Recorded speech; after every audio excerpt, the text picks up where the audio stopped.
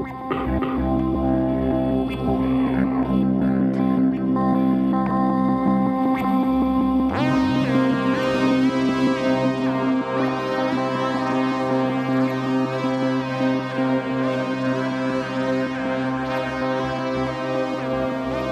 are the Mystery History Podcast. I'm Allison. I'm Jordan. Welcome to episode 40, Villisca Axe Murders. The first episode of the new year. Yeah, 2021. Yes. What up? New year, new me. New year, same Old podcast. Same me too. Same you? Yeah, me too. Yeah, did you make any New Year's resolutions? Not really. I have for those of you who don't know, I have like an Instagram photography page. Yeah. I do like street photography stuff, so I'm trying to post a picture every single day. Wow. Of the year. So, in 2022, we should see 365 photographs. Yes. That's a lot. Uh-huh. It's a lot. It's fun though. Yeah, that is. Good It's for very, you. For those of you that have like stress and anxiety, highly recommend photography. Calming. Because it makes you, a lot of times I get pretty bad anxiety sometimes, and it just, your mind kind of wanders. Yeah. All the different directions. But whenever you go out and like take pictures, you have to focus on what's in front of you.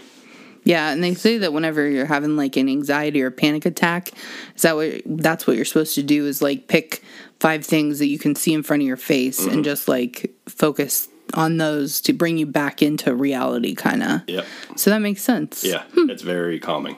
Just walk around with your camera and it makes you stop and look at everything instead of thinking about everything. See, I wish I had a hobby like that. You could have one. I got an extra camera. Boom. Oh, I'm not good.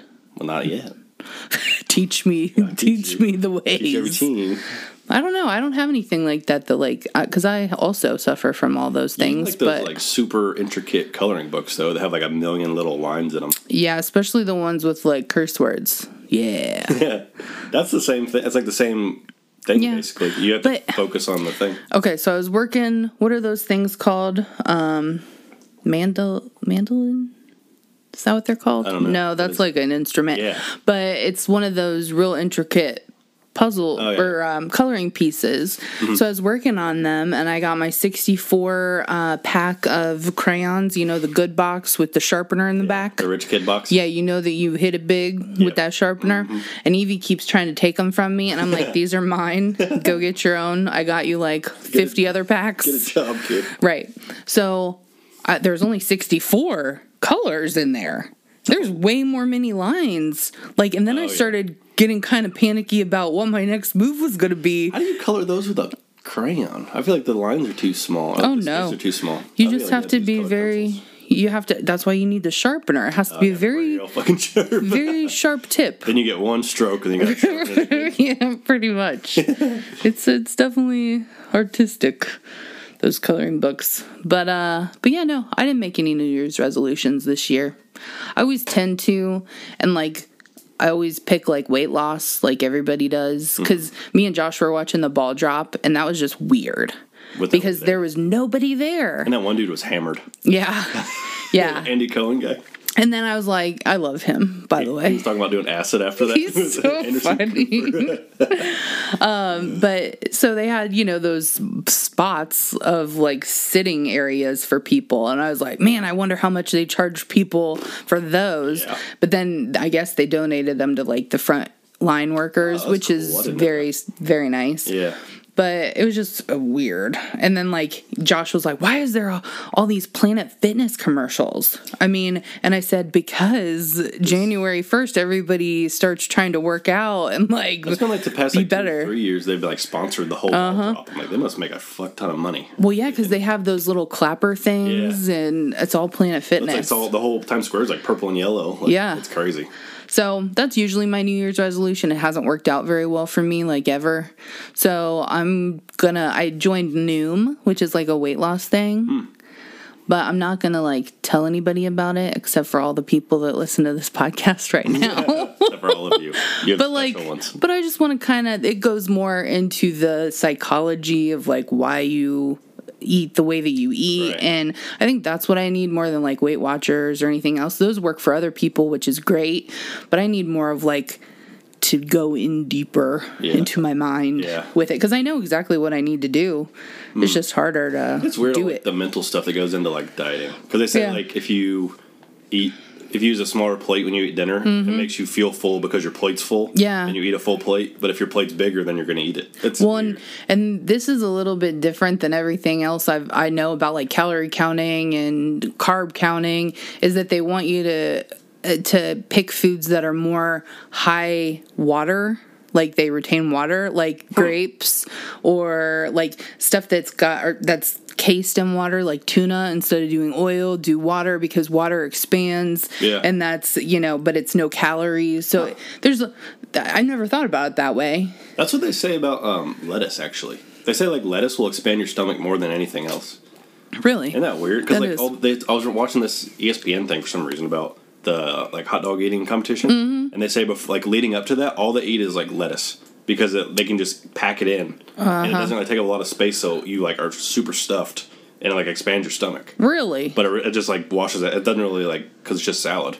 And I feel like those people that can eat all that stuff are, the tiniest. It is weird. People. I think it's because, they don't. I feel like in the off time, they don't eat. That's, the last thing they want to eat is, a hot dog. That's their fight, their lead up meal, their last supper. Right. They're like, nope, I've had enough hot dogs for a year. See, I don't think I could not do that. I couldn't do ice cream, but give me a steak. We went out to eat last night with my dad to Texas Roadhouse, and I ordered a filet, which is way more expensive. I meant to order a sirloin because I'm cheap, but she's like, yeah, we can cut it as big as you want. And I looked at Dad should I just back my car up to here and we just take it home or what? Yeah, we'll back there. So anyway, that's all I got. Yeah. As far as for that lead in. It is tough with the resolution thing because it's especially during. I feel like it's hard whenever you get something super aggressive like that, like the weight loss thing. Everybody says that, but then by February it's or the next day, you're like, I'm not really feeling this, It's always funny going to the gym, because it's I went last week. And it really wasn't that bad. Mm-hmm. And then the first week of the year, it's you can't even move in there. Yeah. And then by February, it'll be back to normal. Yep. Yeah, because it drops off. And think about all the gym memberships that they got for the sign-on bonus and all that stuff that they just threw it away. But I get it. It's hard. It's really, I had that injury with my back and everything, and I've noticed that I'm very scared to, because whenever I go into something, I go into it really hard, and I almost burn myself out. I was running every day, at least 2-3 miles, and I just wasn't drinking enough water, and my muscles just seized up. Right. And I did that to myself, and I'm worried about kind of jumping back into that, but it'll all, I feel like once I get a better handle on it, it'll be different, and I won't be so obsessive. Yeah. And the one thing with Noom is that they tell you to weigh every day, which to me, I got, whenever I was doing Weight Watchers and everything else, it became kind of an obsessive thing. Every time I'd eat something, I'd get on the scale.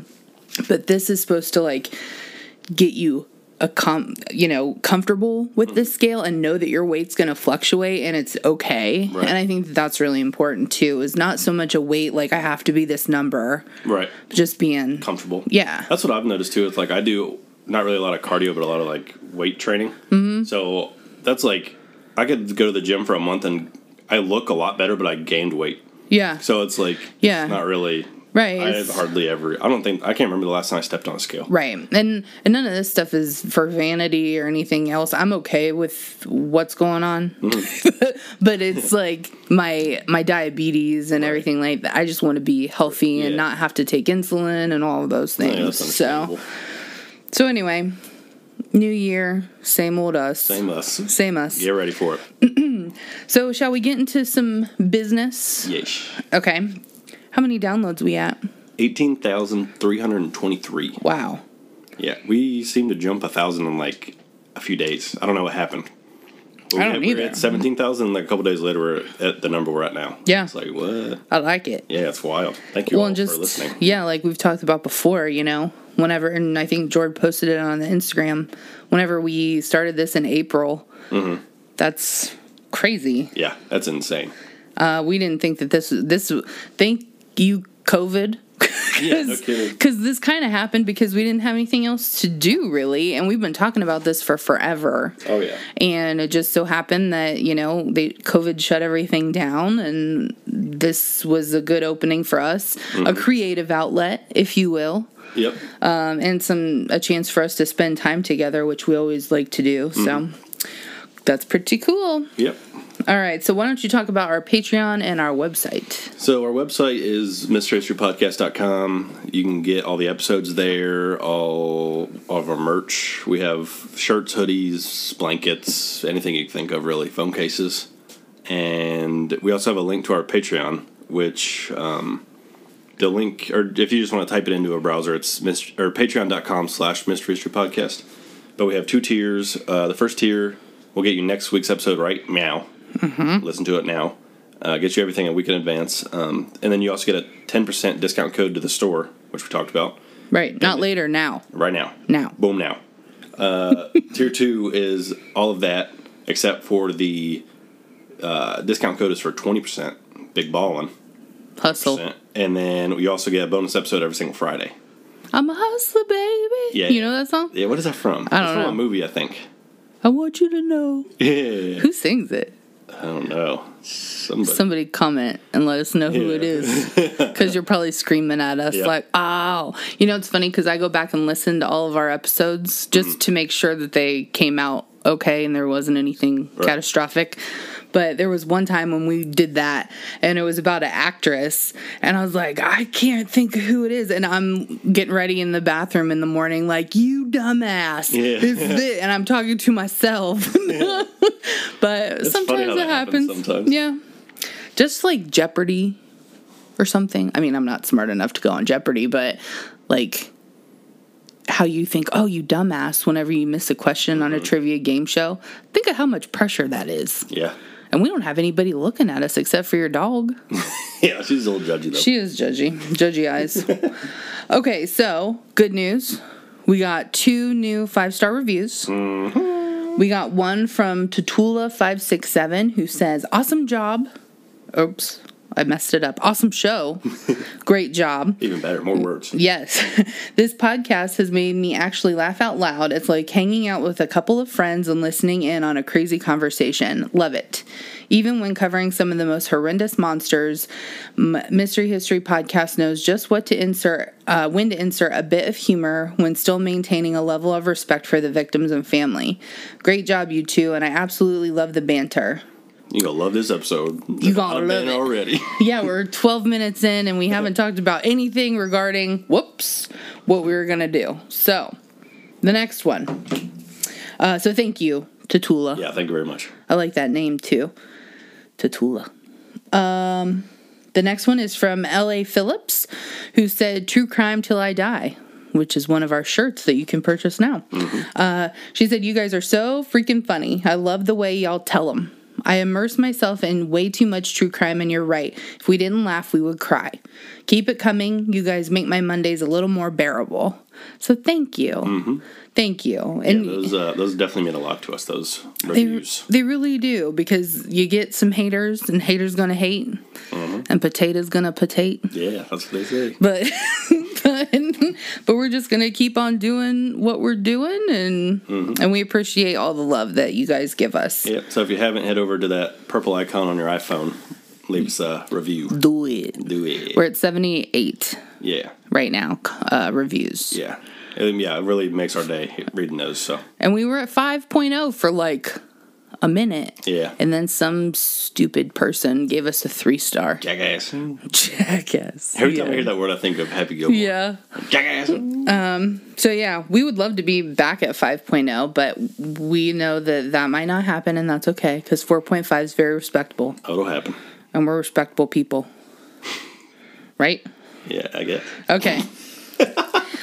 So, shall we? Yes, we shall. Okay. We haven't done true crime in a minute.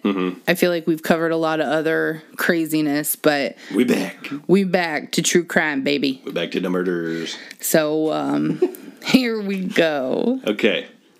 So, let's set the scene. Set it up. Villisca, Iowa, June 11th, 1912. Very good. Mary Peckman, the next-door neighbors to the Moore family house, found it odd that no one in the family of 6 had come out to start their morning chores around 7 a.m.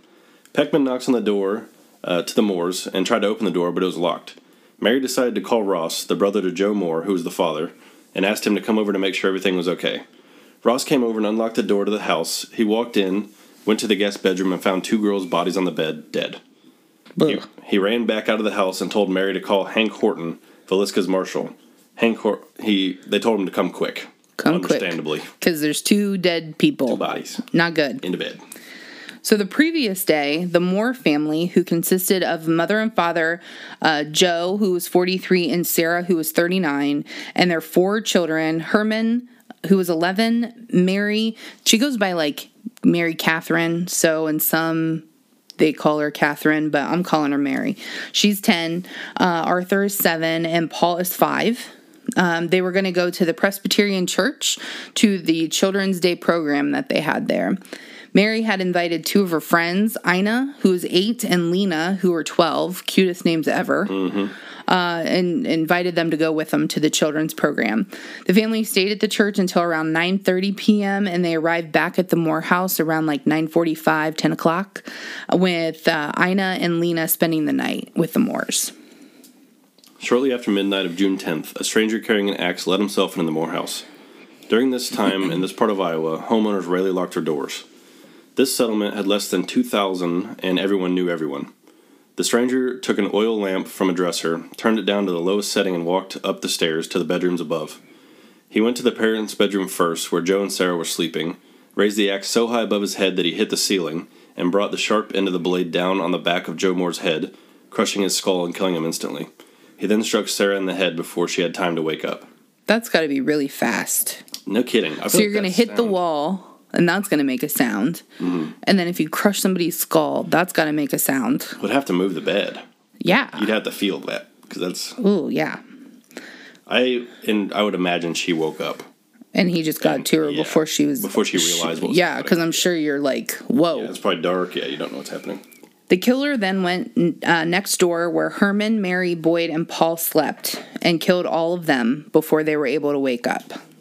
Which, again, is kind of fishy. Is weird, yeah. Because I'm sure there'd be, even if it was like a big gasp or something. Like, well, I feel like even just hearing, I feel like you could hear that from the next room. If you're kids, like, they'd be like hitting wood, basically. Right. Like, it'd be so loud. He walked down the stairs to the guest bedroom where Ina and Lena were sleeping and murdered them as well. The Axeman went back upstairs and beat the heads in of all 6 more family members. He struck Joe an estimate of 30 times and left everyone's faces unrecognizable. He then placed clothes over Joe and Sarah, placed a gauze undershirt over Herman's face, a dress over Mary's, and covered Boyd and Paul as well. Oof. 30 times. That's insane. Yeah, that's not just like a murder. No, that's like aggravated. Yeah. He then went back downstairs, bashed Lena and Ina's head in, and covered them with clothes as well. Ina. He went through the house and hung a cloth over every mirror and piece of glass in the house. He took a 2-pound slab of uncooked bacon, wrapped it in a towel, and left it on the floor of the downstairs bedroom. He stayed in the house for a long time, even filling a bowl of water and washing his bloody hands in it. Sometime after 5 a.m., he left the lamp at the top of the stairs, locked all the doors of the house, took the keys with him, and vanished. That's crazy. That's weird. That is so strange. The bacon and the mirrors. He probably, like somebody's watching them. I wonder if he set it out to like take it with him and then just forgot it. Maybe. That's the only thing that makes sense. That makes sense. Why would you put it in the floor of a bedroom? And you'd have to walk downstairs. Okay, I was going to say, if it was upstairs, that wouldn't make sense. But yeah, maybe he just like... set it there and forgot. Yeah. That's weird. For some reason, that's unsettling. Yeah. To just leaving something. It's like, why? Exactly. Hank Holton calls Dr. J. Clark Cooper and Edgar Howe, along with Wesley Ewing. Ewing? Ew. Ewing, I think. Ew. Healing. He was the minister of the Presbyterian congregation. Then the county coroner, L.A. linguist, and third doctor, F.S. Williams, came to the house. So there These was all sound very old names. Yeah, so basically there was a buttload of people that came. At this time, the crowd outside of the house was growing, and Dr. Williams cautioned people from going in, saying, "Don't go in there, boys. You'll regret it until the last day of your life." Yeah, he's probably right. Yeah. Many ignored the warning, and as many as 100 curious neighbors and townspeople walked through the house, scattering fingerprints. One person even removed fragments of Joe's Moore's skull to keep it as a keepsake. Okay. Arrest that person. Exactly. First of all. Tampering.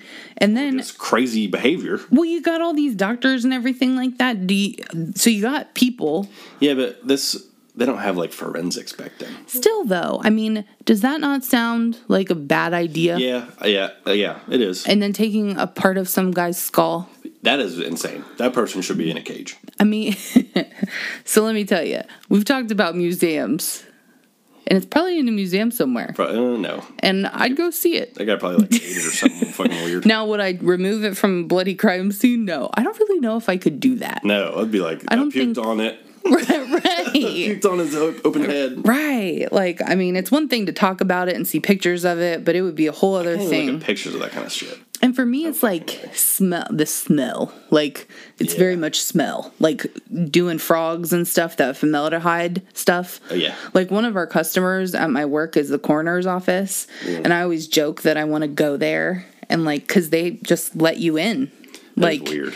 But I don't think I could do it. I don't know. No, thanks. No. But yeah, for sure, tackle that person and cuff them.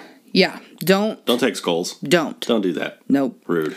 Holton tried to create a search party, but by that time the killer could have escaped on any of the 30-plus trains coming and leaving the area. Fuck. That's a lot. That is a lot. Bloodhounds tried without success, and many people tried to help the investigation. By sundown, there were no dogs left to be bought in Villisca at any price. Wow. So, I mean, at least if you're going to be having a group effort of, like, walking through the crime scene, at least there was a group effort in trying to find this person, I guess. Because right now, if, like, you and I got murdered, nobody here is going to care.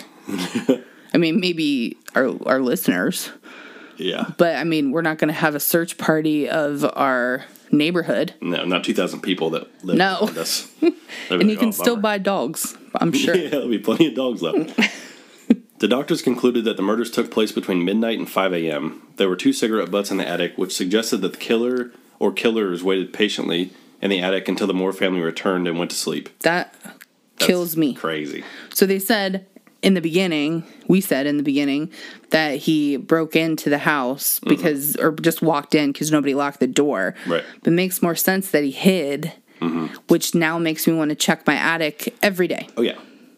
I'm, like, super compulsively, like, obsessive about checking everything. Yeah, whenever I came in your house, you made me lock the door.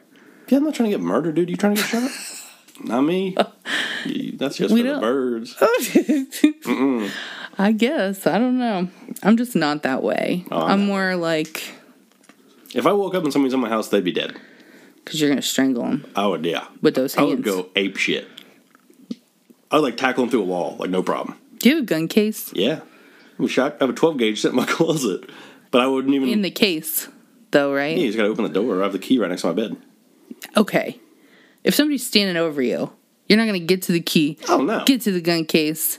I was just about to say, though, I probably wouldn't even go to the gun case. No, I think I'd grab something. You have a baseball bat next to my bed, too. Do you? Holla at your boy. Like a little miniature one or like full-blown? Louisville Slugger. You got a good grip on there? Oh, yeah.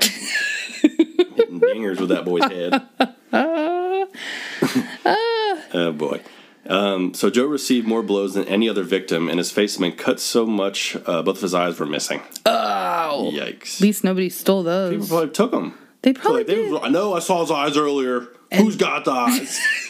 Who's got them? That's just awful. That is just disgusting. What'd you do with the eye? Like, what'd you do with the piece of coal? I mean, at least go to jail with it because you're a fucking psycho. Well, I guess, I don't know. An eye, though, is like juicy.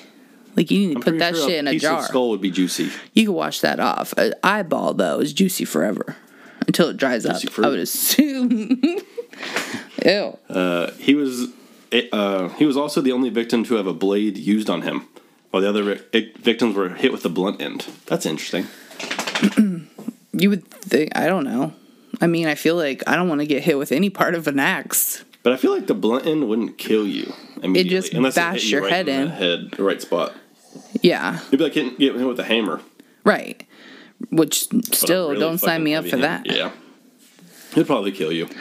When I think about it. Well, I mean, it's not like he just... Skull.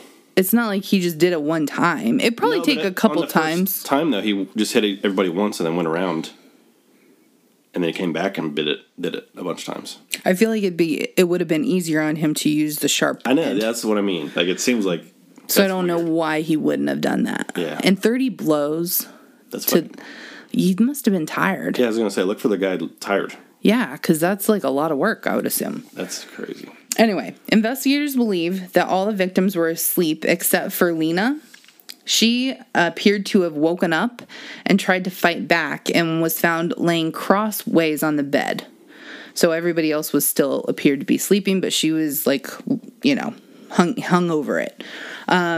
She had a defensive wound on her arm. Her nightgown was pushed up to her waist, and she was not wearing any underwear. That led law enforcement to believe that the killer or killers sexually molested her or attempted to. Ugh. May they rot in hell. Yes. And then that brings up another thing. Could there have been more than one? Because if you think about it, maybe one went into the parents' room and then one went into the kids' room. That makes the most sense to me. Yeah. Because the fact that he would do that and then walk around and none of those kids woke up, yeah, that doesn't make sense. No, and it's not like they were probably well insulated like rooms where they're soundproof, right. And they probably had both doors open, and the rooms are very kind of small, and it's everything's wood in there. So the sound would travel like crazy. Yep, it wouldn't be like muffled. Yeah. Okay, so over time there were many suspects that emerged. Here is a list of the possible suspects. Andrew Sawyer. He was a transient, which was really the only link of evidence they had, but the grand jury constantly attempted to pin the murder on him. According to Thomas Dyer of Burlington, Iowa, a bridge foreman and pile driver for the Burlington Railroad, S.A., or Andy Sawyer, approached his crew in Creston at 6 a.m. on the morning of the murders, or on the morning the murders were discovered. Sawyer was clean-shaven and wearing a brown suit when he arrived. His shoes were covered in mud and his pants were wet nearly to the knees. He asked for employment, and as Dyer needed an extra man, he was given the job on the spot. Dyer then testified that later that evening when the crew reached Fontenelle, Iowa, Sawyer purchased a newspaper and went off by himself to read it. The newspaper carried a front-page account of the Villisca murders, and according to Dyer, Sawyer was much interested in it, which that doesn't really mean anything, because we're interested in it. Mm-hmm. Dyer's crew complained that Sawyer slept with his clothes on and was anxious to be by himself. They were also uneasy that Sawyer slept with an axe next to him. Now that's a little suspicious. That's weird. He often talked of the Villisca murders and whether or not a killer had been apprehended. Yeah, that's the axe thing. Yeah, it's like sleeping with a bat next to your bed. Yeah, you weirdo.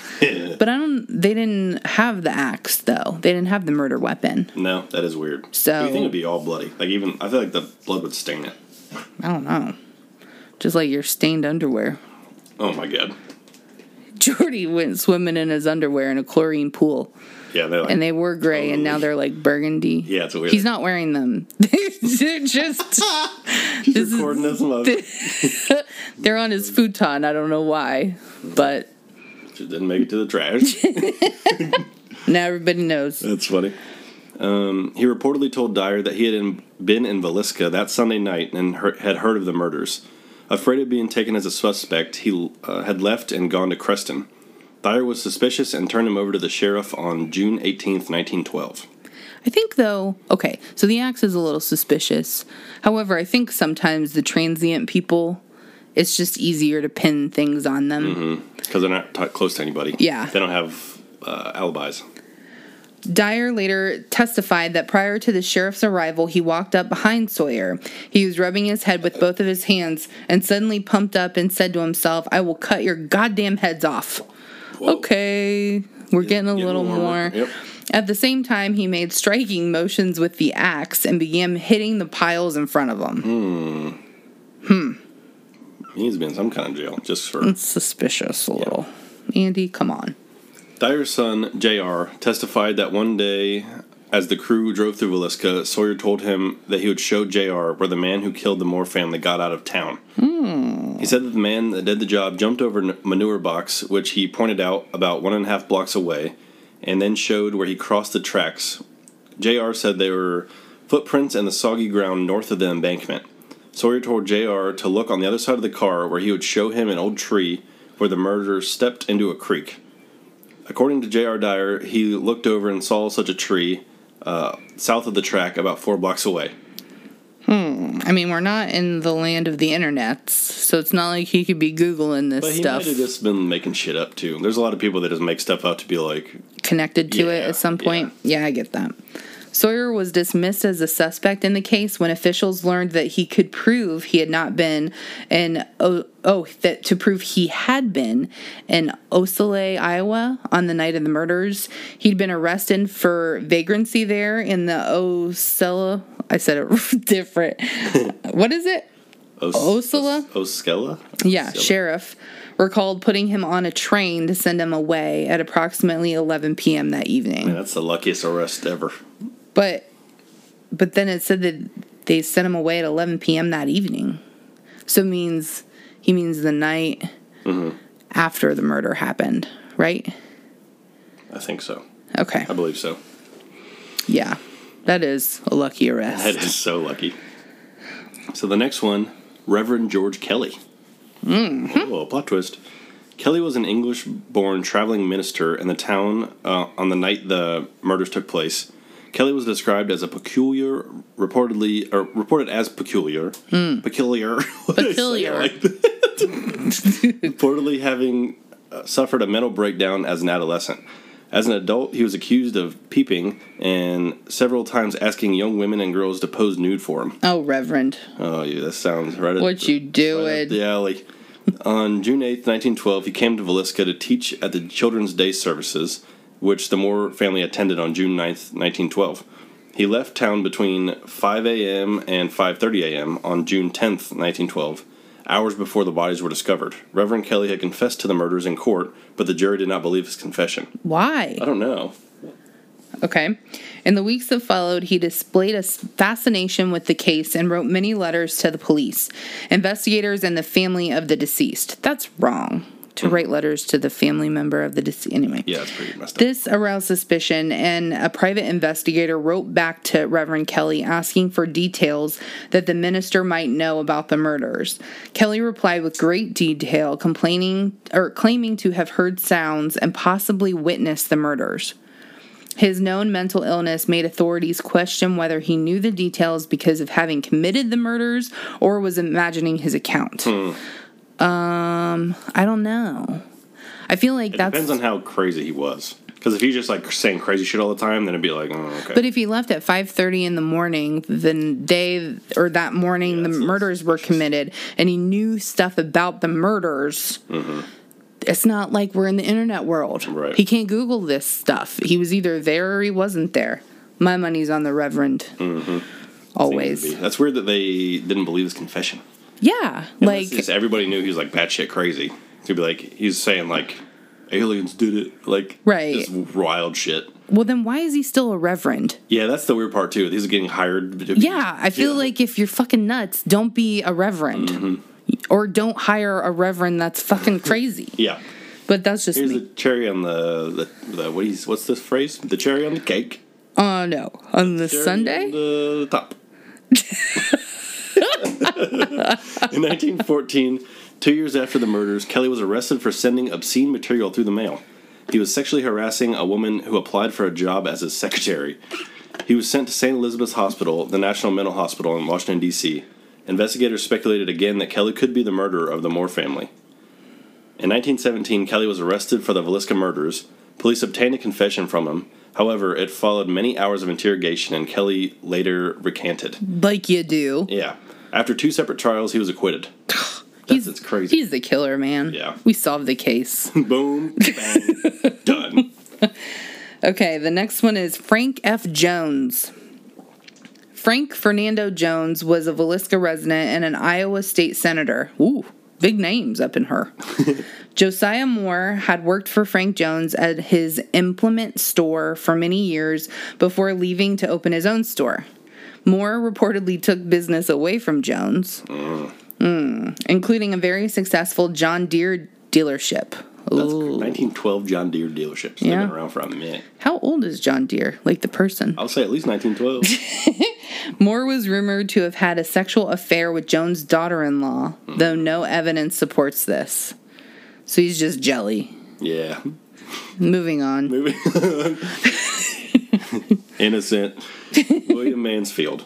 Another theory was that Senator Jones hired William Blackie Mansfield. That would not fly today. Nope. I'll tell you that. That's a 1912 term. So, it was a theory that he hired this man to murder the Moore family. It is believed that Mansfield was a serial killer because he murdered his wife, infant, child, and parents-in-law with an axe 2 years after the Villisca crimes. Okay. Similar weapon, similar crime. I'm seeing a connection. He is believed to have committed the axe murders in Paula, Kansas, 4 days before the Villisca crimes. He was also suspected in the double homicide of Jenny Peterson and Jenny Miller in Illinois. Each crime site was accessible by train, and all murders were carried out in virtually the same manner. Mansfield was released after a special grand jury of Montgomery County refused to indict him on grounds that his alibi actually checked out. 9 months before the murders at Villisca, similar case of axe murder occurred in Colorado Springs, Colorado. 2 axe murder cases followed in Ellsworth, Kansas, and Paola, Kansas. The cases were similar enough to raise the possibility of having been committed by the same person. Other murders reported as possibly being linked to those crimes, including the numerous unsolved axe murders along the Southern Pacific Railroad from 1911 to 1912. So it was just some dude riding a train. The unsolved Axeman of New Orleans killings, as well as several other such murders during this time period, happened. That's crazy. You just hop on a train and just disappear. Yeah. You're just gone. Gone. No way to find you. That is crazy. The murders in Colorado Springs were closely related in execution to those in the Moore house. 9 months before the Villisca murders, H.C. Wayne, his wife and child, and Miss A.J. Burnham were found dead in Colorado Springs, murdered with an axe.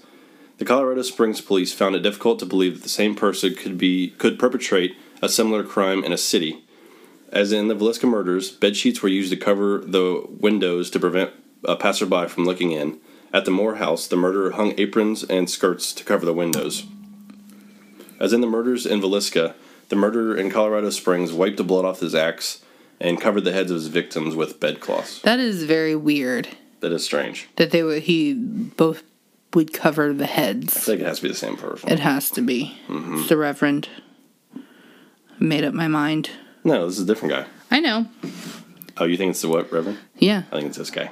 Nope. Well. Mansfield was also the prime suspect of the Burns Detective Agency of Kansas City and Detective James Newton Wilkerson, who suggested that he was a cocaine-addicted serial killer. I didn't know they had cocaine in 1912. I didn't either, actually. Huh. According to contemporary news reports, Wilkerson believed Mansfield was responsible for the axe murders of his wife, infant child, father-in-law, and mother-in-law in Blue Island, Illinois, on July 5th, 1914, which is 2 years after the Villisca murders. The axe murders committed in Paola, Kansas, 4 days before the Villisca murders, and the murders of Jenny Peterson and Jenny Miller in Aurora, Illinois. According to Wilkerson's investigation, all of the murders were committed in precisely the same manner, indicating that the same man probably committed them. See? Like I said. The same man, yeah. The Reverend. No. Wilkerson stated that he could prove that Mansfield was present in each of the differing crime scenes on the night of the murders. In each murder, the victims were hacked to death with an axe, and the mirrors in the homes were covered. A burning lamp with the chimney off was left at the foot of the bed, and a basin in which the murderer washed out was found in the kitchen. In each case, the murderer avoided leaving fingerprints by wearing gloves. which Wilkerson believed was strong evidence that the man was Mansfield, who knew his fingerprints were on file at the federal military prison at Leavenworth. That's crazy they could dust for fingerprints in 1912. Where's CSI 1912 at? Where's he? That'll be next. That's next week. Riding around on horses? Mercy. So why do you have to wash his hands if he was wearing gloves? They get sweaty. Or maybe he had to wash his gloves. Maybe. But even if he was on file at Leavenworth, the system... On file? On file. The systems aren't connected. You know what I mean? No, but it's like a federal government data... Well, they didn't have database. Did they just... I don't know. They probably could have connected it. I feel like that wouldn't have happened. I don't know. But that's just me. Wilkerson managed to convince a grand jury to open an investigation in 1916, and Mansfield was arrested and brought to Montgomery County from Kansas City. Payroll records, however, provided an alibi that placed Mansfield in Illinois at the time of the Villisca murders. What'd I say? He was released for a lack of evidence and later won a lawsuit he brought against Wilkerson and was awarded $2,225, which is probably a lot back then. Yeah. Wilkerson believed that the pressure from Jones resulted not only in Mansfield's release, but also in the subsequent arrest and trial of Reverend Kelly, because he's the killer. Debatable. The next one is Henry Lee Moore, who was in no relation to the family. Henry Lee Moore was a suspected serial killer who was not related to the slain Moore family. He was convicted of the murder of his mother and grandmother several months after the murders in Villisca. His weapon of choice was an axe. I mean, how many other weapons are there in 1912, though? It's a gun, knife, axe. Yeah. I feel like there's a lot more axes around, too, because, like, on farming, and you had to, like, cut your own wood down for fire. Yeah, and it's not like a chainsaw was a thing in 1912, right? Unless it was a two-man job. You know what I mean? No, like you mean a two-man chainsaw. It's fuck. No, that's just a saw. You know how they get on each side and they saw down the trees? Yeah, that would be a saw. Yeah, never mind. Moving on. Before and after the murders in Villisca, there were similar axe murders on his mother and grandmother were committed, and all the cases showed striking similarities, leading to strong suspicion that some or all of the crimes were committed by an axe-murdering serial killer. And just like Blackie Mansfield, the axe-murdering Henry Moore can also be considered as a suspect in some slayings. So basically they're saying they don't know who did any of these. That's the synopsis. Yeah. If you murdered somebody in 1912 with an axe, you probably got away with it. Right. Is what's happening. What a time to be alive. Jesus. If there's a train and an axe within a mile of you, don't live there. No. You could be murdered. Or you could be the murderer. True. Next one is Sam Moyer. At the inquest, it was reported that Sam Moyer, who was Josiah's brother-in-law, often threatened to kill Josiah Moore. However, upon further investigation, Moyer's alibi cleared him of the crime. If I got arrested every time I told somebody I was going to kill them, I'd never see the light of day. You'd be super locked up. I tell people all the time, I will kill you. I'll tell people I'm going to stab them. Yeah, that's not legal either. It's really, I mean, I guess, unless you get caught. Stabbing doesn't necessarily mean killing. No, but it's definitely not legal. I'll say that. True. That's a fact. Yeah. That's assault. Brother. What's that from? From Drake and Josh. That's assault, brother. No, it's not. Yes, it is. That's from freaking Adam Sandler. No, oh, yeah. I forget what movie, but it's Adam Sandler. I think it's Billy Madison. Yeah, or Happy Gilmore. One of the two. Yeah. So the next one is Paul Mueller. In 2017, in their 2017 book, The Man from the Train, good name for a title. Yeah, because that's all they know. Men and trains and axes. It's like plane, trains, and automobiles, but axes, murders, and covered heads. Yeah. Bill James and his daughter Rachel McCarthy James discussed the Villisca murders as part of a much larger series of murders in which they believe were all committed by a single serial killer. They conclude that the murderer was Paul Mueller, or Miller, some say. That's different. That is different. Difficult. Yeah. An immigrant, possibly from Germany. If he's from Germany, his name's Mueller. If he's not, it's Miller. Right. Who was the subject of an unsuccessful year-long manhunt as the sole suspect in the 1897 murder of a family in West Brookfield, Massachusetts, who had employed him as a farmhand. James started his research in an attempt to solve the Villisca murders, with his daughter found archival newspaper stories detailing dozens of families murdered under similar circumstances across the U.S. The Jameses thus believe that Mueller was guilty of the Villisca murders as a part of the killing spree that lasted over a decade, killing at least 59 people in 14 separate incidents. Wow. Including the Colorado Springs and Paula crimes. The Jameses identify common features of these crimes, many of which are also found at the Villisca scene. Let's talk about those similarities. The killer selected families who lived near railroad tracks, hence the book's title, dun dun dun. To the point. Seemingly struck in ambush at about midnight while the victims were asleep, used the blunt side of an axe rather than the blade to strike the victim in the head and face, used an axe found at the victim's home and left it in plain sight after the murders. So there it is. It's not, it was there. Yeah. But I mean, I feel like an axe isn't hard to come by. I feel like that by itself is enough to like link the murders. That they aren't using the sharp side. Because I feel like anybody in the world would use the if you want to side. kill somebody, you're going to use a sharp end. It's weird that I don't think two different people would use the blunt side. No. Unless they, I don't know, got too crazy and was swinging it around and it got, I don't know. That's weird. I don't know how axes, work. They're pretty simple. I mean, maybe you could spin around. I don't know. I don't know how axes work. Quarter of the year already. I've never killed anybody with one, is what I meant. Anyway, so they covered the victims with blankets to prevent blood splatter, covered windows from inside the house, and locked the doors before departure. Oh. So he covered them up before he murdered them? No. That's not what That's not what it said, but that makes sense. Yeah. Now that it says to prevent blood splatter? Yeah, but if you throw something over top of somebody... Not if you just lay it... I mean, if somebody covered you with a blanket... Not when I was sleeping? Yeah. I don't know. Over your face. I'm a pretty heavy sleeper. I don't know. Then anybody can just come in here and rob you, is what you're saying. On the end of the blade. That's why I use the blunt side. He put it on the axe, then swung it down. Oh. And it just captured all the blood. I don't know how axes work, but it sounds like that could happen. That makes sense, though. Yeah, for the blood splatter, but I don't think that's how that happened in Villisca. Maybe. Because if somebody... Okay, so take you back to the person who stole a piece of his skull. So they lifted up the blanket. Yeah. Stole the skull. Yeah. Ew. That was probably the freaking murderer. What a sick person. Covered the windows from the inside and locked the doors before departure because he'd hate for them to be robbed. And Mueller's suspected crimes. What a shame that would be. There was often, but not always, a sexual motive directed towards a pubescent girl, as with Lena being partly disrobed. Yep.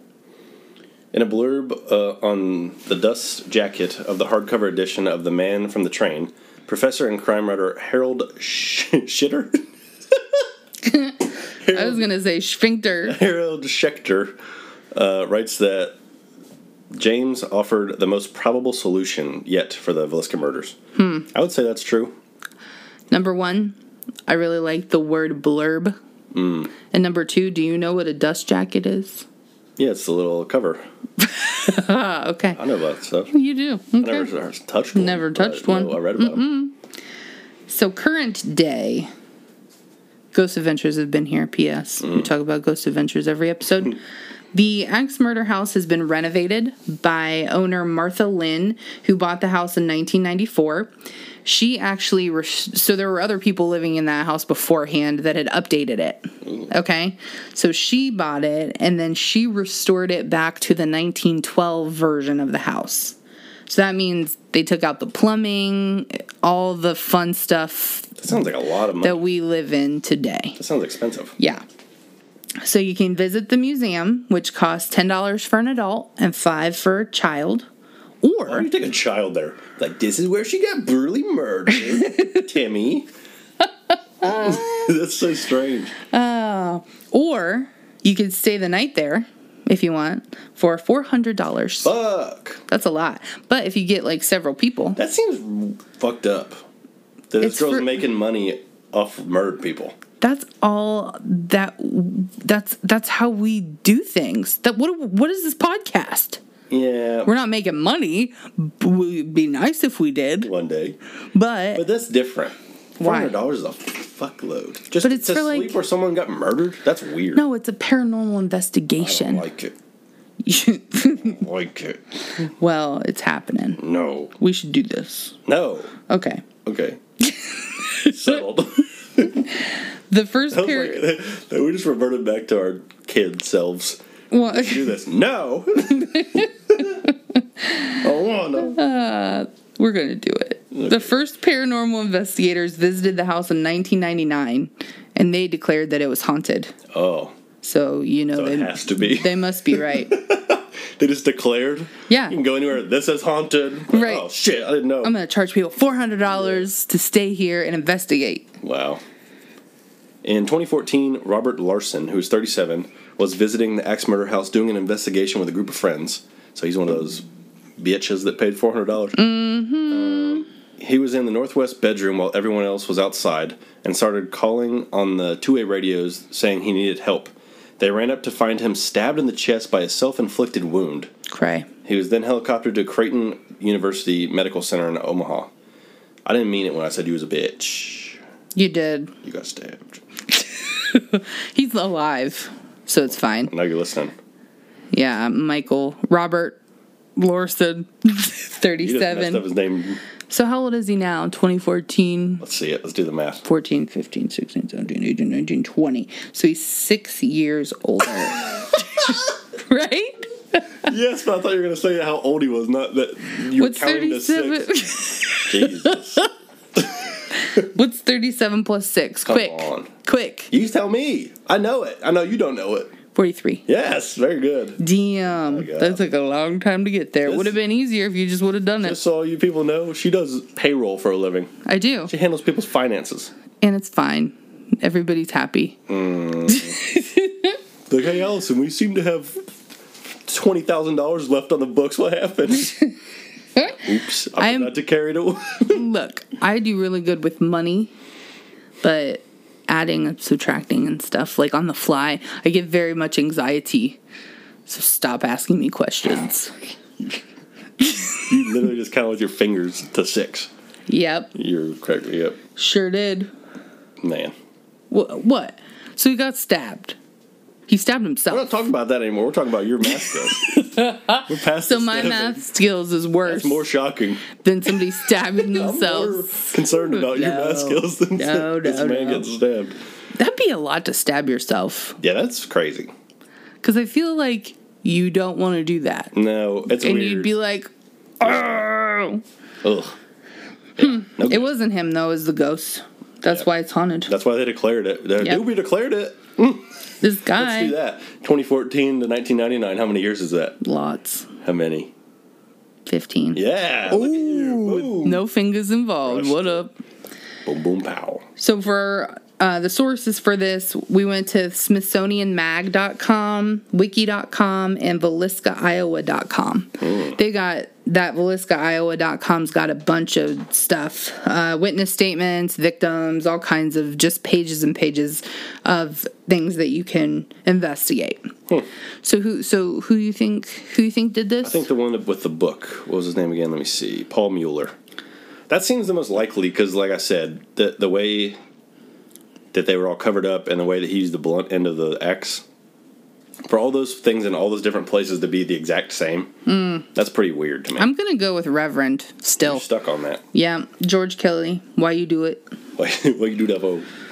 So, tell us who you think killed those people. That is so sad that a whole family got... And that sucks for those 2 girls that were just, like, staying over. Yeah, that's awful. Yeah. So, let us know who you think did this.